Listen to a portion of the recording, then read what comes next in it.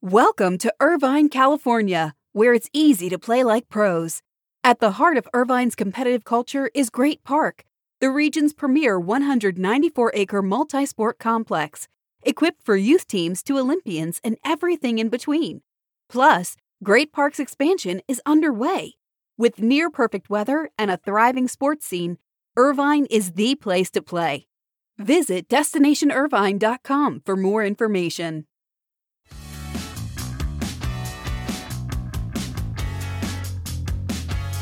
I hosted a dinner Tuesday night in New York City with some select leaders in sports business. In over 2 hours, we covered a lot of ground. The bottom line from the conversations is while the leaders in sports believe that the industry should withstand a global economic slowdown or recession, there could be a slowing of deal flow, and there are concerns about attendance at the live event. In other issues discussed, there is great focus on the geopolitical landscape.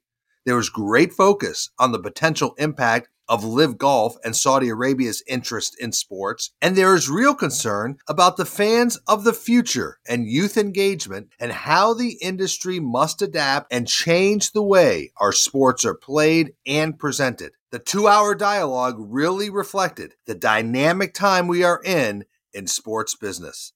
Speaking of LIV Golf, its first U.S. event tees off today at Pumpkin Ridge, about 20 miles west of Portland. We will be keeping our eye on local reaction, possible protests around the event, and just the overall look and feel of the tournament all this week on sportsbusinessjournal.com. And this is your morning buzzcast for Thursday, June 30th, the last day of June. Hard to believe. Well, the Big 12 officially named Brett Yormark as its next commissioner on Wednesday. Brett Yormark said his first goal as commissioner of the Big 12 is to listen, to learn, to find ways to add value and add resources to the conference. Yormark signed a 5-year deal that will begin on August 1st, and let's just say this is all people have wanted to talk about over the last 3 days. Yormark is well known in sports. He has a track record of nearly 30 years, and many people in sports have worked with him along the way. The move is a surprise to many, as he's seen as a revenue driver, and this job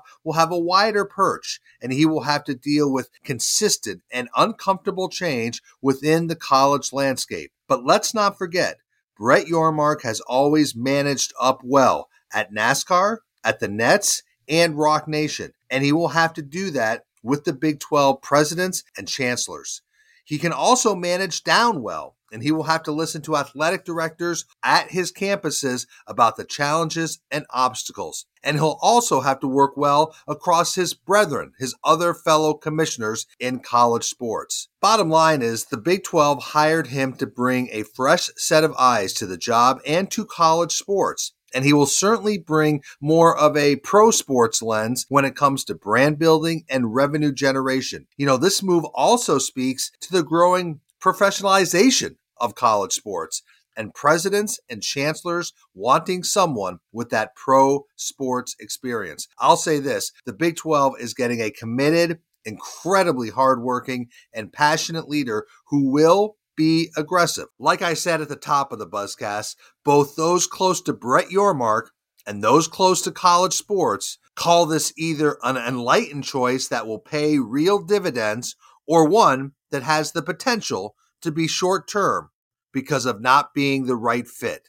Well, we will see as Brett Yormark begins his tenure at the Big 12 on August 1st. If you read one thing over the next few days or your July 4th holiday when you're sitting by the pool or the ocean, make sure you read Don Van Natta's extensive look at the leadership of MLB Commissioner Rob Manfred, which dropped on ESPN.com yesterday. It's a very good, extensive look at Rob Manfred's style, and looks to answer the question if Manfred is the right leader for the right time in baseball history. We all know that Manfred is often criticized among baseball fans. Many claim he doesn't love the game of baseball that he oversees. But Rob Manfred says that point of view couldn't be more wrong, and Don Van Natta gets into Manfred's blunt leadership style and his decision-making in a very well-reported, balanced piece. It's a good read, so definitely Take some time and read it when you get a chance. The NBA is returning to Seattle. Yes, for the preseason. The Clippers and Trailblazers will play a preseason game on October 3rd at Climate Pledge Arena in Seattle. Now, we know there has been a lot of talk about possible NBA expansion to Seattle, but that's not what this is about. There is a connection here for both of these teams to the Seattle market. Clippers owner Steve Ballmer lives in the region, and Trailblazers owner Jody Allen also owns the Seattle Seahawks. Seattle last hosted an NBA preseason game in 2018, and that was played at Key Arena. But this will be a game of great interest because we know that Climate Pledge, which is home of the Seattle Kraken and the WNBA Storm, has been specifically built for NBA games as well. So we'll keep an eye on that game in October. And let's end with this. Today will be a very exciting day in Canton, Ohio, as the Pro Football Hall of Fame inducts its inaugural class of Awards of Excellence, which will be presented before a crowd of about 300 people on site in Canton. Included in the Awards of Excellence are some of the leaders in the NFL who I have worked with and many of the listeners of the Buzzcast have worked with over the years in the sports business. And so special congratulations to the PR executives who really changed the game and will be honored today in Canton. They include the legendary Joe Brown, who worked at the NFL for more than 50 years and has such a rich history at that league. Also, excellent PR leaders Charlie Dayton, who worked in Washington and for the Buccaneers and the Carolina Panthers.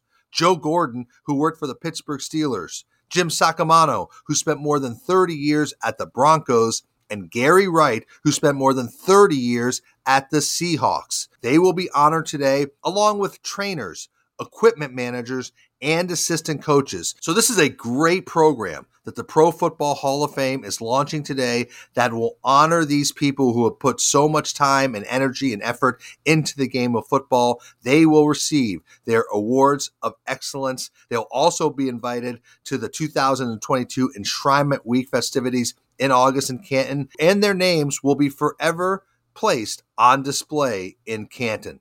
Hall of Famer Dan Fouts is the MC today, so congratulations to all these honorees who have done so much to make the NFL what it is. So that is your morning Buzzcast for Thursday, June 30th. Again, the last day of June. Hard to believe. I'm Abe Madcore. Until I speak to you tomorrow, stay healthy, be good to each other, and have a great day.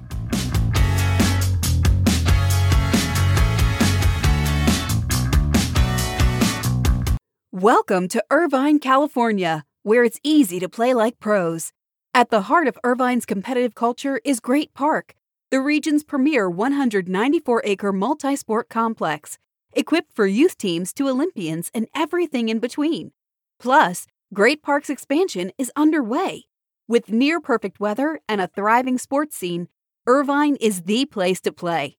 Visit DestinationIrvine.com for more information.